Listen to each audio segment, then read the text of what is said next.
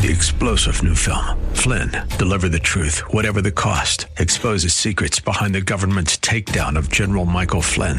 Flynn knew what the intel world had been up to. He ordered the first audit of the use of contractors. This set off alarm bells. He told the truth. He was the most dangerous person for Donald Trump to hire. They had to get rid of Flynn. Flynn, deliver the truth, whatever the cost. Available now. Watch it today. Go to salemnow.com. salemnow.com. This is the Word to Stand On for Life with Pastor Ron Arbaugh. Your word is sharper than any two-edged sword, and it cuts deep into my heart. The Word to Stand On for Life is a radio ministry of Calvary Chapel in San Antonio. A live call-in show here to help you answer your questions about the Bible and how to apply the Word to your daily life. For more information on Calvary Chapel, visit our website, calvarysa.com. Get your Bible questions ready and call in now to 210-340-9585. It's The Word to Stand On for Life with Pastor Ron Arbaugh.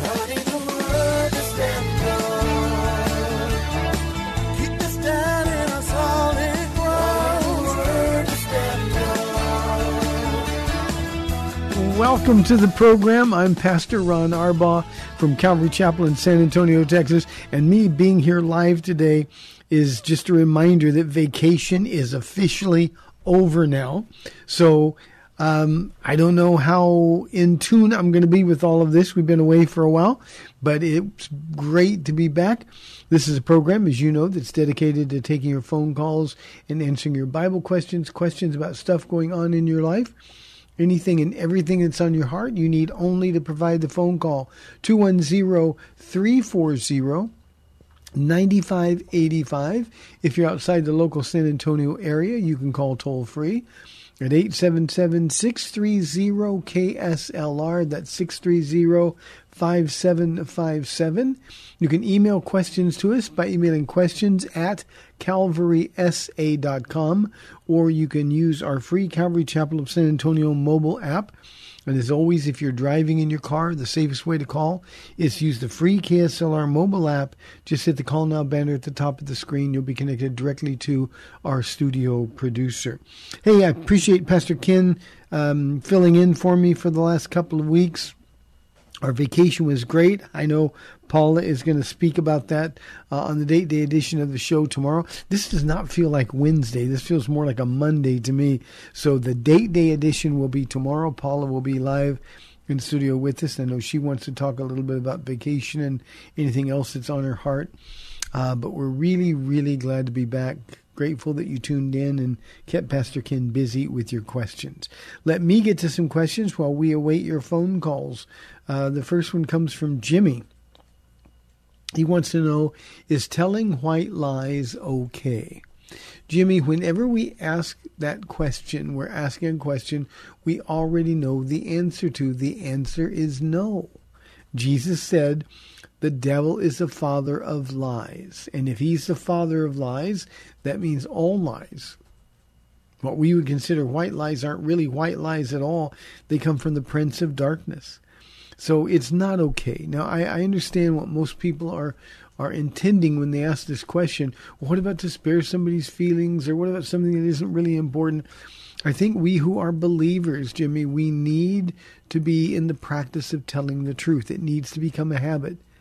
Lying just so quickly and so easily flows from our lips, and we need to hate it when it does. We need to hate it when it does. My flesh, I keep telling people this, but my flesh is just as ugly as it was 32 years ago when I gave my life to Jesus Christ. Now, the difference between then and now is that if a lie comes to mind, and because my flesh is my flesh, lies come to mind. It's easier, sometimes certainly more convenient and more comfortable, sometimes to tell lies. But whenever that happens, my immediate response is, I can't lie. Christians can't lie, so no, white lies are not okay. Truth-telling is what really matters. Jimmy, Jesus said he is the way and the truth. He also said he was the life, but the context here is he is the truth. And if we're going to be with Jesus, then we have to tell the truth. Now, I think there are some things that we don't have to say. I don't think we have to say everything that's on our heart or on our mind.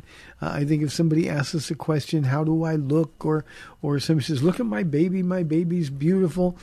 There are other ways to address it if you think differently. But you don't have to be unkind, but you certainly don't have to be resistant to telling the truth either. So practice truth-telling, and the Lord will be with you. The Holy Spirit will be empowered in you. Thank you, Jimmy, for the question. Here is a question from Donald. I like this question, by the way. He says, I want to know about the gift of giving. I would like to have it, but I don't have anything to give. Donald, I think you'd be surprised at what you've got to give.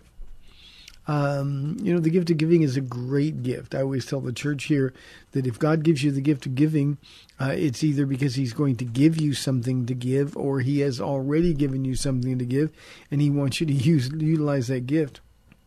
Proverbs chapter 11 says that a generous man himself will be blessed by God. I think that's verse 25, Donald. So the gift of giving is a good one. Now, what do you have to give? You've got your time.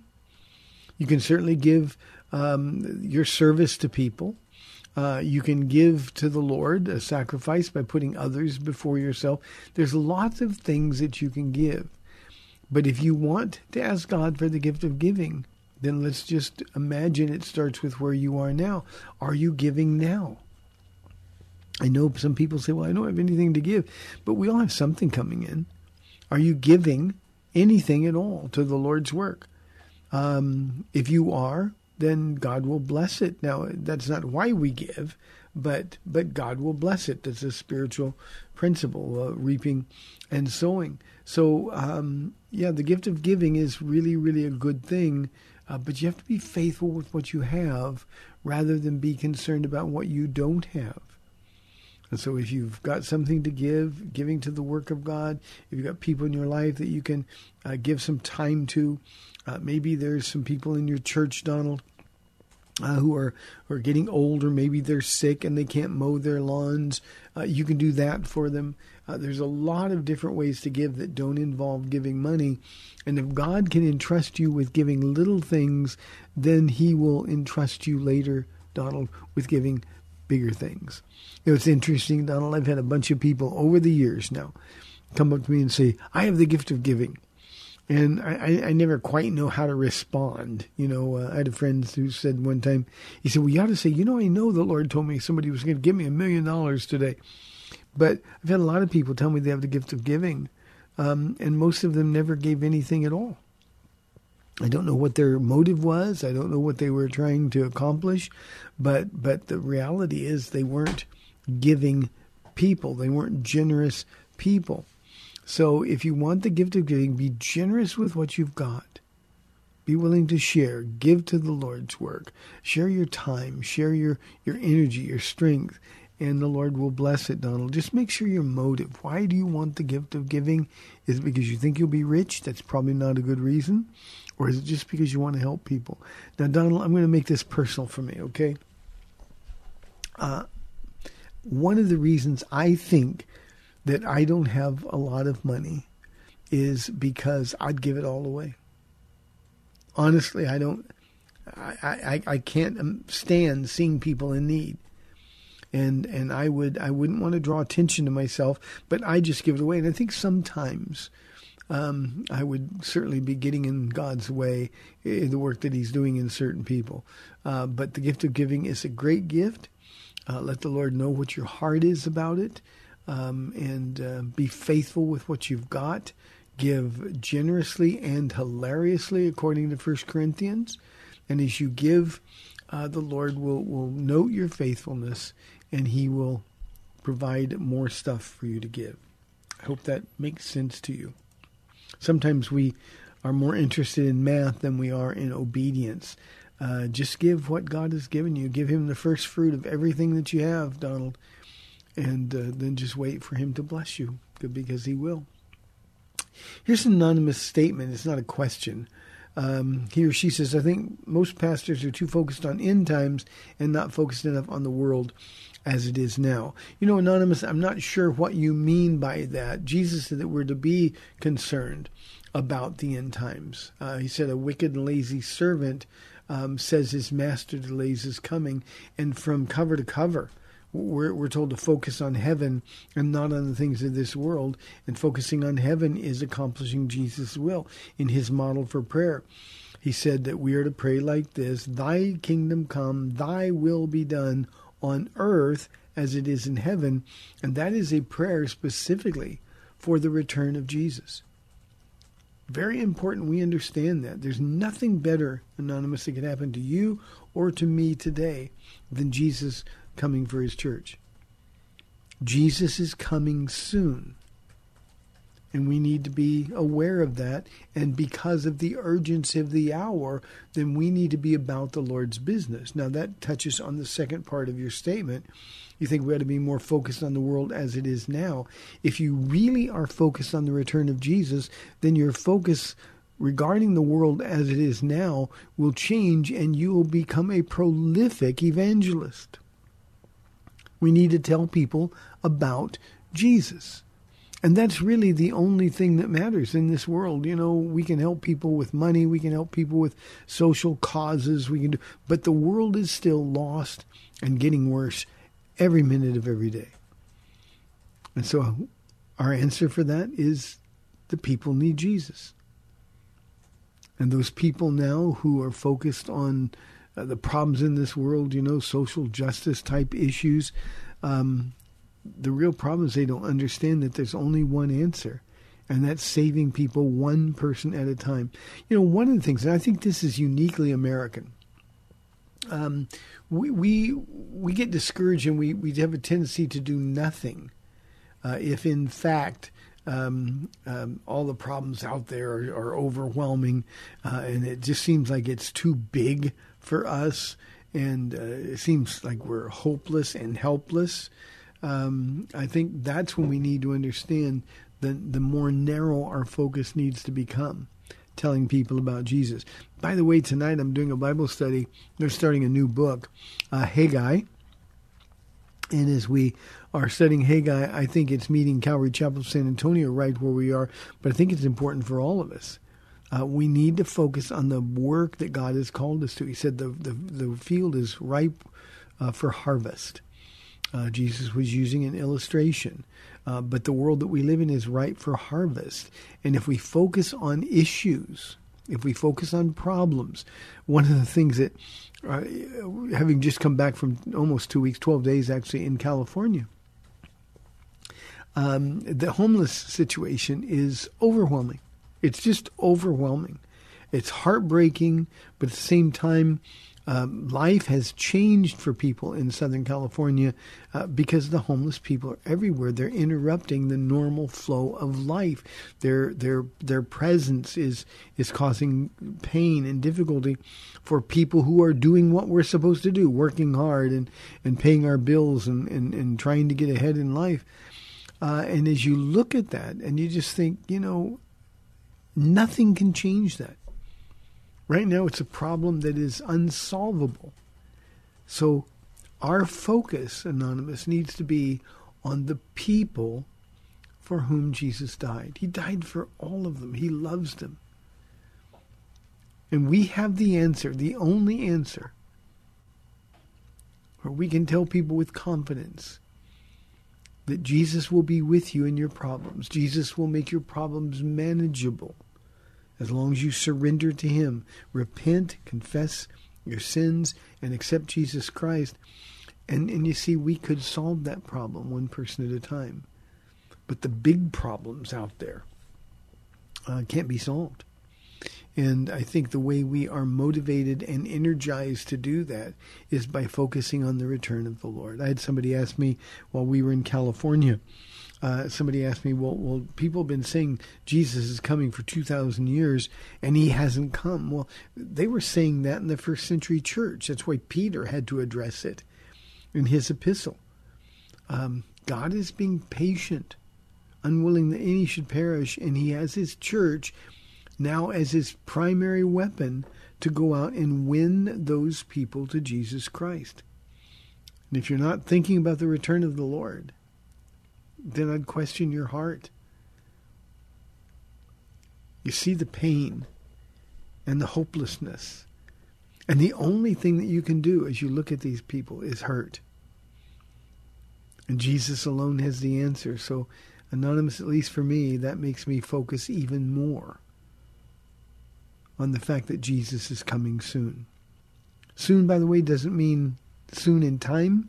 It means suddenly, without warning. And the fact is that could happen today. Probably won't, but that could happen today. And that's why we need to focus. Paul talks about our focus on Jesus' return. Jesus talks about looking at the signs and times of the end. We ought to take their counsel. At least that's what I believe the Bible teaches. Thank you for the question.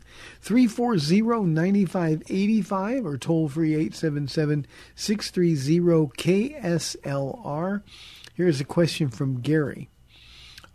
He says, I know the right things to do to keep my walk with Jesus strong and focused. My problem is that I just do other stuff instead, and my life is a mess. Can you help? Gary, I'm going to say a word. It's a bad word for people in this world, people who are struggling like you are. Discipline. We have to discipline ourselves. It's time to grow up. If you know the right things to do and don't do them, that's simply benign neglect. It's like you're saying, well, I know what I need to do, but my life is a mess, and so I'm going to let it get even messier because I'm not going to do the things I need to do. You know, we need to get up. We need to spend time with the Lord. We need to be in the Word. I said repeatedly on this program, Gary, that anybody who is not a committed student of God's Word, I'm not talking about just a casual reader or a devotional reader of the Bible. I'm talking about somebody who is committed to studying, to rightly dividing the Word of God in these last days. Unless you are that man or that woman who's really committed to the Word of God, then the world that we live in is going to overcome you. You are going to be convinced by the propaganda of this world, by the pressure that people will put on you. You're going to be convinced by an enemy who's screaming in your ear and you're not even aware of it. And you're going to fall away. So how much longer do you want to continue this insanity? You just do other stuff instead, and my life is a mess. That is about as, and Gary, I don't mean this personal because I don't know you. But that's a childish approach to the way we live our lives. We've got to get up. We've got to do the things that we know we're supposed to do. Now, Gary, I assume you have a job. If you have a job, you probably get up and go to work. And the reason you do that is because you need a paycheck. And if you don't do it, you get fired, and thus your paycheck would end. Well, the things that Jesus is asking you to do, instead of the things that you do, those are even more important. Even more important, Gary. So it's just something that you've got to decide. I'm going to do what I need to do. And then it's just a matter of discipline. If you would make this cry the Holy Spirit, Lord, my life is a mess. I know what's wrong. I know I've been spiritually lazy. I need help. And then surrender. And then you partner with the Lord. You take those steps of obedience. And Acts 5:32 says obedience is sort of the fuel for the power of the Holy Spirit in your life. And then you're going to find that Jesus is the one doing these works instead of you having to do them. One other comment, Gary, about this, and I think this is important for us. You know, once you make the commitment to discipline yourself to get in the Word, you're going to find out it's the most interesting thing, the most beneficial and helpful thing that you've ever done. Your eyes will be opened, decisions will be made clear, but you've got to discipline yourself to do it. And pretty soon, what you get up now feeling, well, I know I have to do this, but instead you'll get up and you'll say, I can't wait to do it. And I promise you that will be the case. Thank you, Gary. 340-9585. Here's a question from Nacho from our mobile app. Is there any real significance to us born-again Christians of the Stephen Furtick's decision to have the Elevation Church leave the SBC, that's the Southern Baptist Convention? The size of church and ministry manages could intrude on other organizations or group that might impact us. I don't think there's any significance. I don't think anybody at Stephen Furtick's church, that's Elevation Church, I think it's in North Carolina, Elevation Church, I don't think anybody there knew that they were part of the SBC in the first place. They certainly are not in line with Southern Baptist policies. Stephen Furtick's wife preaches at the church, and right now the SBC is losing people who are now caving into the naming women pastors. So I don't think there's any real significance to us at all. I think that will probably cost the SBC a little bit of money. I don't think it will have any impact at all on his church or Elevation Church. Let me also say that Stephen Furtick's personal doctrine is so bad that that also is not in line with Southern Baptist Convention doctrinal positions. And I'm surprised that the SBC didn't ask him to leave a long time ago. So, no, I don't think there's any real significance. Here, I think, is something that is significant, though, Nacho. I think there are a lot of people making decisions now about whether or not they're going to move forward with sound doctrine, or they're going to do whatever feels good or whatever seems to produce the results. And I think that could have an effect on us. My heart breaks for the thousands of people. I think he has a weekly attendance of over 10,000 people. I read in an article that they took in $103 million in offerings last year. And my heart hurts for the people that gave that money. My heart hurts for those people that are getting a performance. We'd call it worship, but it's not really worship. And they're getting a pastor who's just telling them things that are going to make them feel good and getting them all fired up about things. So I think we're at a time where we're going to see these denominations really come to difficult decisions regarding who's one of them and who isn't one of them. You know, Amos 3:3 says, "How can two walk together unless they agree to do so?" I know the SBC certainly isn't approving of Stephen Furtick's doctrine, the way he does church. And it's clear that Stephen Furtick doesn't care what they do. So that's the best I can do on it. I would like to know Stephen Furtick just enough so that I could sit there and talk to him a little bit about why are you doing these things? How are you going to stand before the Lord when you fail to equip these people that you've been entrusted with, when you're teaching them things that aren't consistent with biblical doctrine? So that's the best I can do, Nacho, on that. Maybe one day I'll meet Stephen Furtick and we can talk. But he's a big shot and I'm a little shot at this point. We got a couple minutes left in this half of the program. Here's an interesting question from Juan. This is Pastor Ron. What is your position on the authority of the Greek New Old Testament? Juan, the Septuagint is what you're talking about. I think it is eminently authoritative. I think it's one of the best manuscripts. Now, it is not an autoscript. It's a manuscript like the other manuscripts that our Bibles are taken from. But I think it is one of our most reliable manuscripts out there. It's so reliable, in fact, that you'll see often Jews who are quoted in our New Testaments. They're quoting Jewish scriptures, but they're quoting the Septuagint. The Septuagint, I think, and give me a couple of years leeway here, but I think the Greek Septuagint was published in about 189 BC, and it became very quickly accepted and authoritative. And Jews, it was probably the Bible, the Old Testament, that many of the people that we read out in our Bibles carried along with them, especially those that could read Greek. Remember, it was a Greek empire. That was the culture, and so it's very, very solid. It's quoted, as I said, by people who are quoted in our Bible. So I think it's a really, really solid manuscript and can be trusted and ought to be counted on.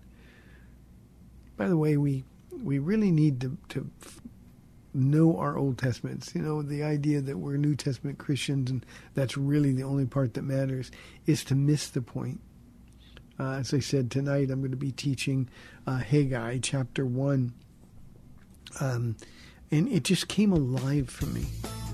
And you're missing out if you're not feeding on the Word of God, both Old and New Testaments. Hey, we've got through our first hour of the program. This is the Word to Stand On for Life. I'm Pastor Ron Arbaugh from Calvary Chapel in San Antonio, Texas, and I will be back on the other side of the break. We'll see you in 2 minutes.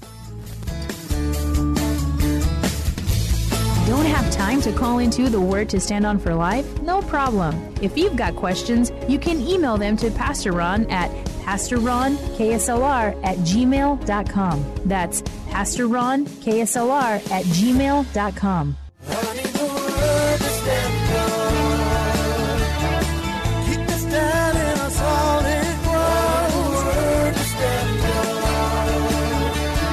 Welcome back to the Word to Stand On for Life. We're taking your calls at 340-9585 or toll-free 877-630-KSLR. Now, here's Pastor Ron Arbaugh. Welcome back to the second half of our program. I made my first mistake. My producer said, we've done with the first hour of the program, the first half hour of the program. It'll take me a couple of days to get back in the flow. I'm going to make Paula do all the talking tomorrow, just so I can sort of get adjusted a little bit. 340-9585 or toll-free 877-630-5757. Here's a question from Gilbert. He says, how can I forgive myself for the terrible things I've done? I know God has forgiven me, but, and he leaves the but with a ... You know, Gilbert, one of the things, and again, please don't take this personally, but the person who says to me, and I get this a lot, I know God's forgiven me, but I can't forgive myself for the things I've done. That is one of the most arrogant things that anybody can say. That is based in pride. That's based in a sense that, well, I should be better than that, when in our flesh, in your flesh, Gilbert, is nothing good. If God has forgiven you, if he's thrown your sins in the deepest, darkest ocean, there's no need for you to go swimming after them to dredge them up again. Your sin is as far from you as east is from west because of the blood of Jesus. Now, it's so important because God gave everything he had to make that possible. And this is nothing but, it's sort of a perverse version of pride, but this is just pride. And what you got to do is you got to make a decision. If God has forgiven me, I'm either forgiven or I'm not. And if I'm wallowing away in my sin, sin that God has covered with his blood, things that I've done in my past, then I'm no longer being fruitful nor productive for the kingdom of God. Gilbert, in my own life, I think we all struggle with this perverse pride.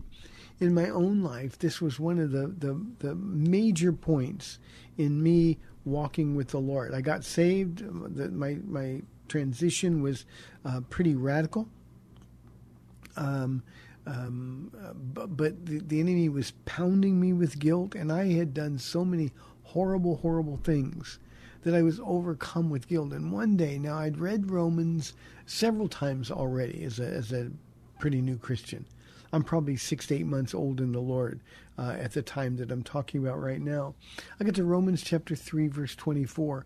And as I was reading it, when I say the word is living and active, this is what it means. As I got close reading chapter 3, just reading it, wasn't studying it, I didn't have a computer, just studying it. It was almost like the Lord was poking me. It's coming up, it's coming up, it's coming up.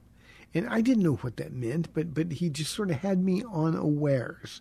And I got to Romans 3:24, and it says, we have been, or I'm going to personalize it, I have been justified freely. Well, when did that happen? That was the question the Holy Spirit brought to my mind. If I've been justified freely, when did that happen? And my answer to the prompting of the Holy Spirit was, well, it happened on the cross at Calvary 2,000 years ago. And then the Holy Spirit absolutely busted me apart. He said, if it happened 2,000 years ago, if you were justified, just as if you'd never sinned, and that's the easiest way to remember what justified means. If that happened 2,000 years ago, why am I still drowning in guilt over sins that God has already forgiven? Now, regret is different than guilt. Oh, I still regret, Gilbert, some of the things I've done. But that makes me even more grateful to God, because he's taken all of those things, and they are now as far from me as east is from west. I always think of the books that will be opened in heaven, and the book of life, the book of my life, has all these horrible, horrible things done that were entered into that book, things that I'm guilty of. And yet every single one of those pages is covered with bloodstains. And the bloodstains are so thick that nobody can read the charges against me. And there are times when I felt like the woman caught in the act of adultery, where are your accusers now? And her response was, well, I don't know. There's nobody here to accuse me. And Jesus said, neither then do I accuse you. Now go and sin no more. So that's all you have to do, Gilbert. As long as you refuse to forgive yourself, as long as you wallow in that guilt, the enemy is going to play you like a punching bag. And he's never, ever going to give up. So accept the gift. Believe the word. Combine what it says with faith in the one who wrote it. And what you're going to find out is that freedom will then be yours.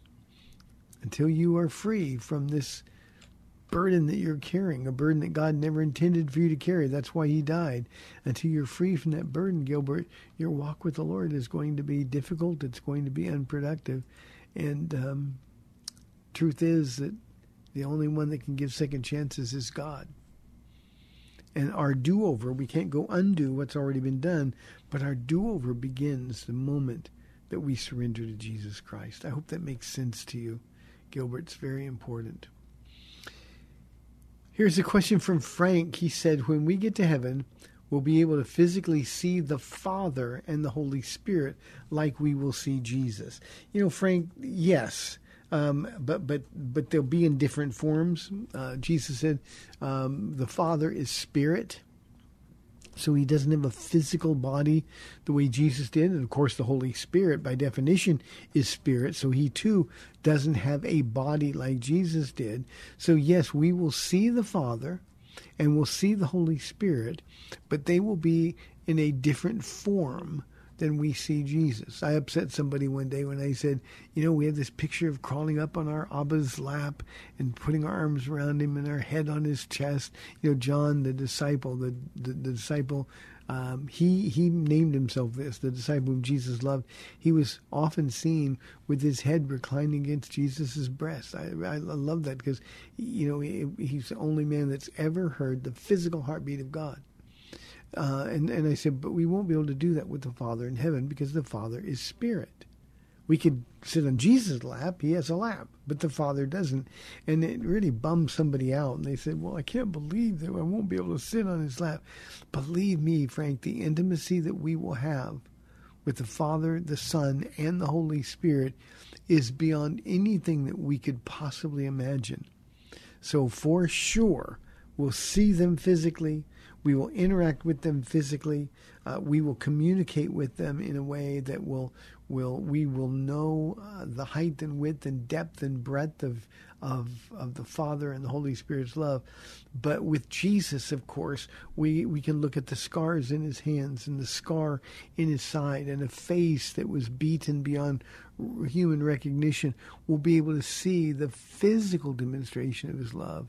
What form that will take with the Father, who is Spirit, and the Holy Spirit, who is Spirit, we don't know, but it will be glorious. It will be beautifully consistent, beyond anything that we can possibly imagine. So, yes, we will be able to physically see the Father and the Holy Spirit. 340-9585 or toll free 877-630-KSLR. Phones have been quiet. I thought on the first day back there would be some phone calls. Lee said, my wife and I recently left a church that some call a cult. We are really struggling with leaving friends behind and adapting to a new, more orthodox church. Do you have any suggestions? Lee, first let me just share. I have great sympathy. I have dealt with this with people in our church over the years on multiple occasions, probably a dozen or so. And, you know, when you leave a church and your friends will no longer talk to you because they've been ordered by the church not to because you're an infidel or worse, it's really, really a struggle. But here's, I think, the way that you can adjust more quickly. You need to understand that you leaving that church was a gift from God, the real God. It was a gift. He loves you. He brought you out of darkness, and he did so because obviously your heart was seeking. Jesus said he rewards those who earnestly or diligently seek him. All who come to me, he will in no wise cast out. Says Paul writing the Philippians, he's the author and finisher or perfecter of our faith. And so as you were looking for God, you recognized that something wasn't right. And as you started looking for God, his arms were open wide to you, and he brought you into a place where you could deal with the truth. And the truth is better than a lie. And if you have to leave people behind in order to benefit from the truth, that's a good trade. Not a painless trade, but it is a good trade. And so here's what you do. You just respond in gratitude to God. God, you loved me so much that you took me out of this dangerous place. You took me away from a place where you were being misrepresented, and you brought me to a more orthodox place, a place where they're really going to show me who you are. And Lee, it will be the best thing that happens. One family was in our church years past, had been in a cult for about 10 years. And the husband and wife were like night and day. The husband got the truth. He lit up and just was great. The wife really struggled. She knew that people were talking about her. She knew that her friends had blackballed her. She knew that people were saying that she was going to go to hell because she left the one true church. And it was really difficult. And my counsel to them at the time was unlearn everything that they taught you. Open your Bible and approach it like a brand new believer, and that will be a gift to you. We have Justine on line 1 from San Antonio. Justine, you're on the air. Thank you for calling. Hi, Pastor Ron. I actually just wanted to put in a question. I didn't know I was going to be talking to you, but since I'm here, hi. Hi. My question was about, I often feel closer to Jesus than I do God. Mm-hmm. I feel a stronger connection with Jesus, and I know that I've been taught that, you know, they all embody in one, Jesus, God, and the Holy Spirit. I don't know if there's a reason, if it's because, you know, Jesus was here on earth and, you know, it's relevant and, you know, that's why I feel this and there's a reason for it, or if it's something that I need to seek and, you know, ask God for a closer relationship with Him? Or? Yeah, Justine, this is really important. It's a great question that you asked, because this is exactly the way it's supposed to be. You know, the reason Jesus was sent by his Father was to reveal the person, the character, and the holiness of God the Father, and the only way he could do that was by making his Son become one of us so that we could relate to him. You know, it'd be like a billionaire telling you, hey, money's no problem. You couldn't relate to that. But if a billionaire gave away all his money and came and taught you how to make money, then you could relate to him in a way that you couldn't relate to him before when he was in a position that was, well, Jesus left everything in heaven to reveal the person of the Father. Now, he also left us, Jesus did, with the person of the Holy Spirit, Christ in us, the hope of glory. And he did that so that we would feel loved, and the Holy Spirit is Jesus' gift to us. And the Holy Spirit's job is to point to Jesus. Now, I put it that way because it's like bookends. If the Father sent Jesus so that we could know who he was, if the Father sent Jesus so that we could relate to him, and if the Holy Spirit now on this end of the cross, if the Holy Spirit is always reminding us about Jesus, then yes, that's the way it's designed by God, because it's just about Jesus. Now, the Father is God, the Son is God, the Holy Spirit is God. But Jesus is a human who is also God. And because he is, then we understand who he is better. We can relate to him with more intimacy. And that's the reason he became a man. Hebrews chapters 4 and 5, especially chapter 5, Paul writes to the Hebrews that we don't have a high priest with no weaknesses. He's a man subject to weakness just like we are. And so Jesus gets you. He understands you when you are in pain, when you worry, when you're fearful, when your faith fails a moment or two. Jesus understands that. Jesus would say to his Father, why have you forsaken me? And there's times when we feel that. So Jesus gets you so that you can get him, and then he brings you closer to the Father. And what I think will happen as you focus on Jesus, Justine, is that you will be more and more grateful to the Father than you ever were. And then you will seek the power of the Holy Spirit more than you ever have, because the power of the Holy Spirit is the only way that we can become more like Jesus. But that's exactly the way it's supposed to be. You know, Justine, when I get up in the morning, I start every day with this.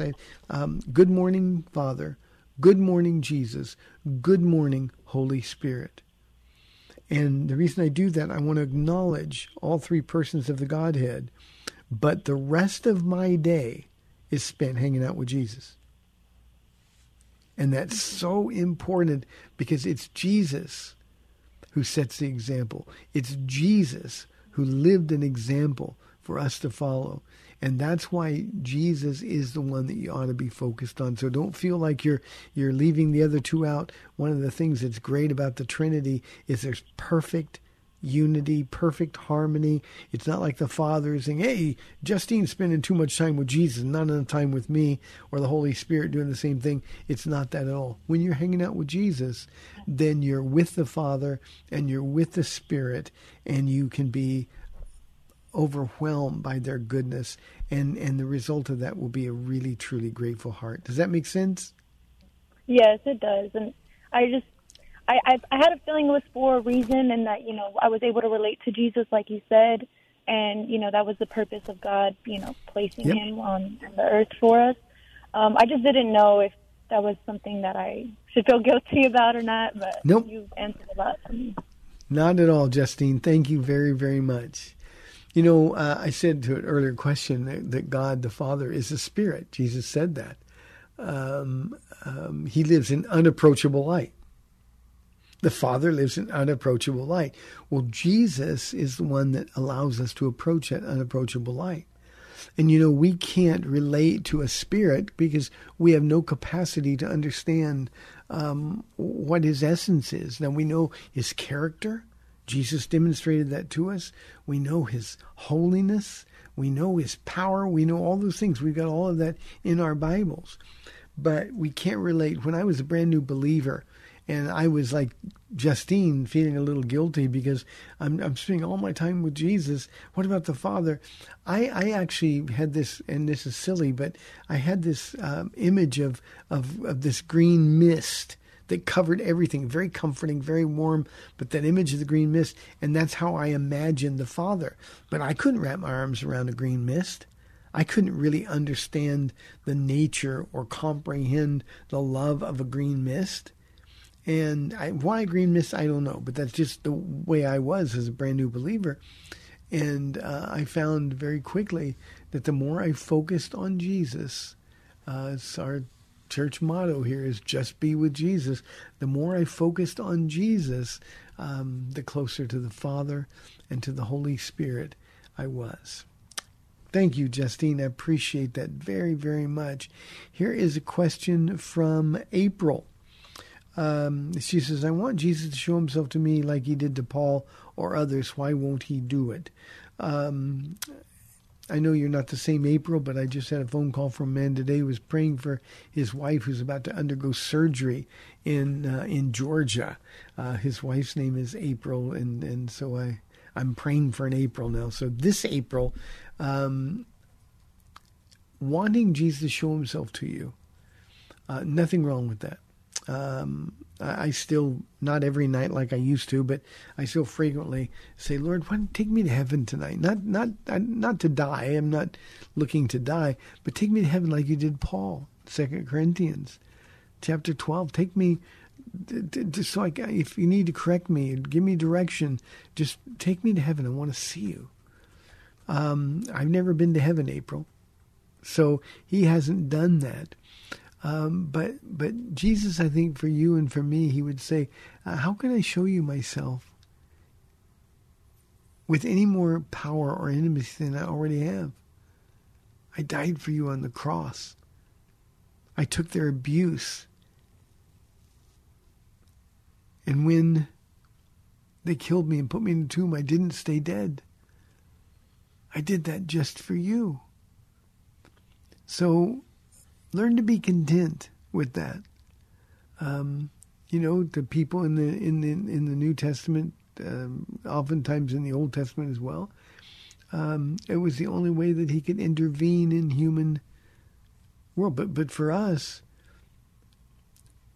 he doesn't have to show himself because he already has. So check your motive, April. Why do you want him to show himself to you? Is it because you have doubts or questions? Is it because you're afraid? Because maybe your prayers aren't being answered? Check your motives.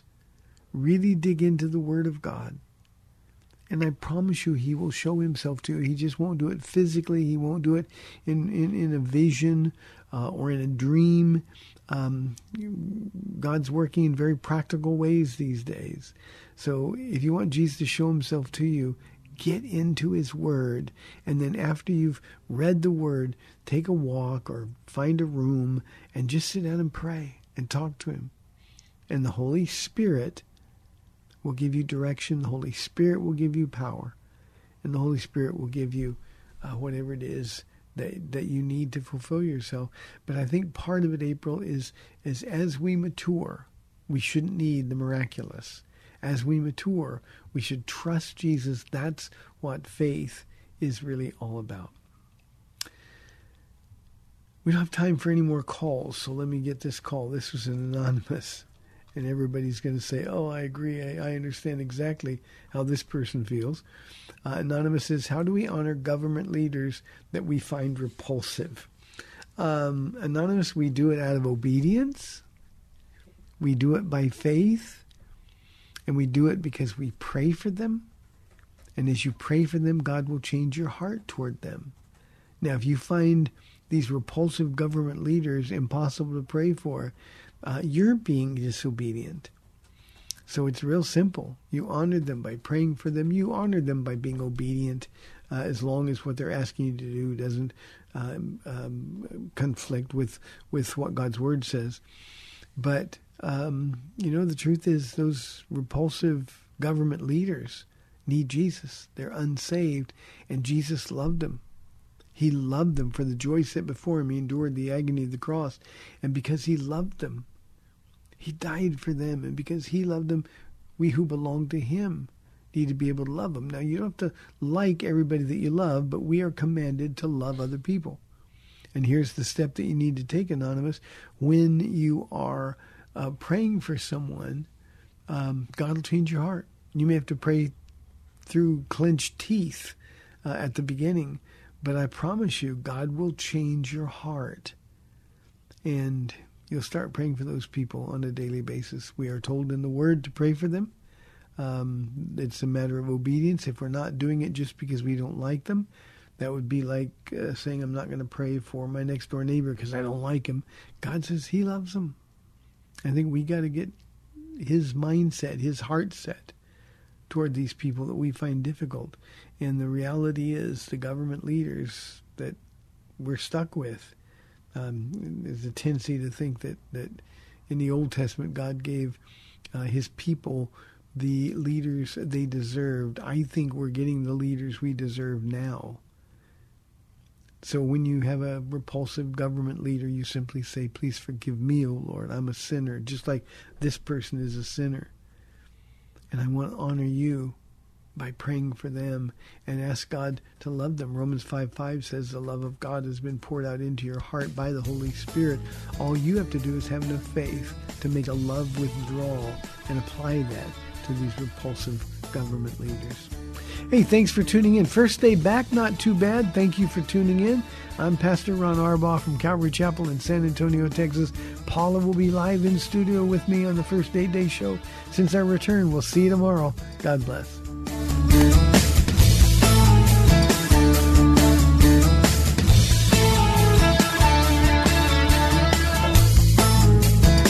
Thanks for spending this time with Calvary Chapel's The Word to Stand On for Life with Pastor Ron Arbaugh. The Word to Stand On for Life is on every weekday afternoon at 4, and Pastor Ron invites you to find out more about Calvary Chapel at calvarysa.com. The Word to Stand On for Life was sponsored by Calvary Chapel of San Antonio. Keep